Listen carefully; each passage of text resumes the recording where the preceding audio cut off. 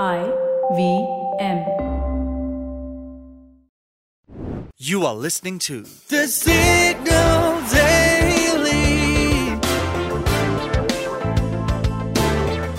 brought to you by Front Page Studios. I must admit that me and most of my friends use mainstream platforms to create playlists, share them, and listen to music. And on the music streaming services, one can find just about any song or any artist. In actuality, though, not everything is available on Spotify, Apple, or Amazon, YouTube, and other popular platforms. Perhaps let me put it this way. If you are a music lover like I am and always trying to discover new artists, now there's a new place where you can discover new music. And I'm not just talking about the mainstream songs, but here you can discover local talents which you may not come across on apps like Spotify, etc.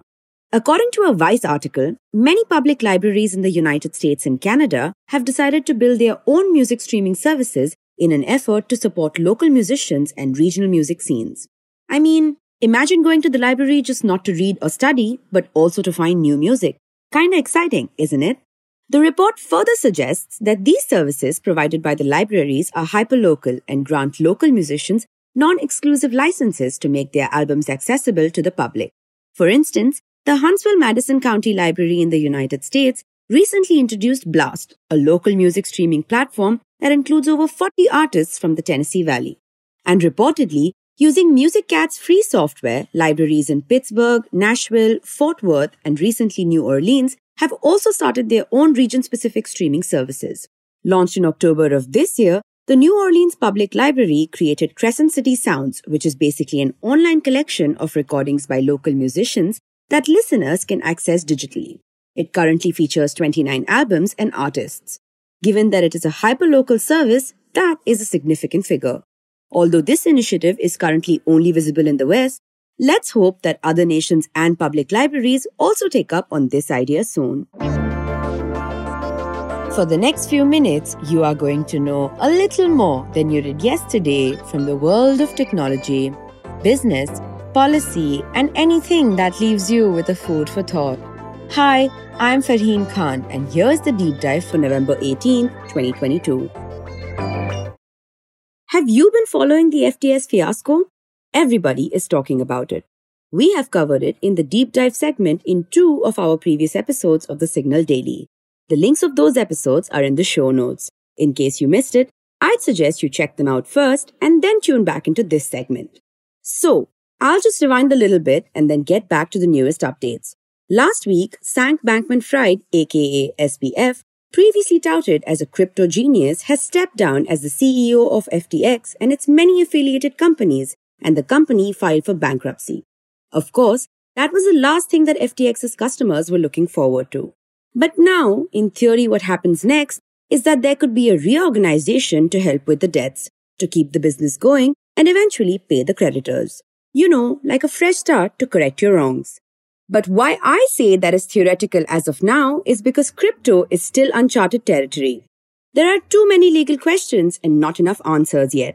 Besides, as a report on the Wall Street Journal points out, there's not much of a precedent either of a successful reorganization of bankrupt crypto firms. For example, earlier in the year, 2 major crypto trading platforms, Voyager and Celsius, had also declared bankruptcy in the US. But that's different from a bank filing for bankruptcy, because cryptocurrency holdings are never protected by government-backed insurance. As a result, affected customers haven't been able to get their money back yet. So while FTX had indicated that it had more than 100,000 creditors, how much of their money will they get back? That is the big question. Now, another thorn in the troubled company's path is the Bahamas, where FTX is headquartered.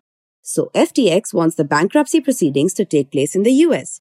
And typically, non-US companies prefer that because American laws tend to provide more protection. But regulators in the Bahamas want to take control. They are of the opinion that FTX was not authorized to file for bankruptcy in the state. Now, this can turn messy in the coming days. But the collapse of one of the biggest crypto trading exchanges is sending ripples of serious consequences across the crypto world. Reports say that cryptocurrency lender BlockFi Inc. is also preparing to file for bankruptcy owing to its significant exposure to the FTX. BlockFi is among those companies that were bailed out by FTX earlier in the year, when the crypto market had witnessed a steep drop in the price of crypto assets. The crypto lender has already paused client withdrawals. Naturally, people are angry. They are angry at not only SBF, but also celebs and sportspersons who had endorsed FTX. And a number of them, including Tom Brady, Gisele Bündchen, Stephen Curry, Shaquille O'Neal, Larry David, have been implicated in a class action lawsuit, argued that they were a part of the fraud that cost American consumers over $11 billion in damages collectively. But it's not only the creditors and customers who are implicated at the end of the day, right? It's also the employees of this beleaguered crypto company. And they too are writhing with anger. They are not only going to be jobless now, but they also stand to lose a lot of their savings. According to a Wall Street Journal report, many of them also complained that they were left tracking the developments at FTX from Twitter and the media rather than from their own management. But what does SBF, the disgraced crypto wizard, the man who fashioned himself as a paragon of ethics and morality, have to say for himself? In one of his first interviews since the downfall of his kingdom, he told Vox that he effed up, but his biggest regret would be filing for bankruptcy. The Signal Daily is produced in association with IVM. The episode was written, researched, and produced by Manaswini and Shorbori, edited by Venkatanand, mastered and mixed by Ajay Rajput. You can catch this podcast every morning on Spotify, Apple, Amazon Prime Music, Google Podcasts, or wherever you listen to your podcasts. We are thesignal.co on Instagram, LinkedIn, and Twitter.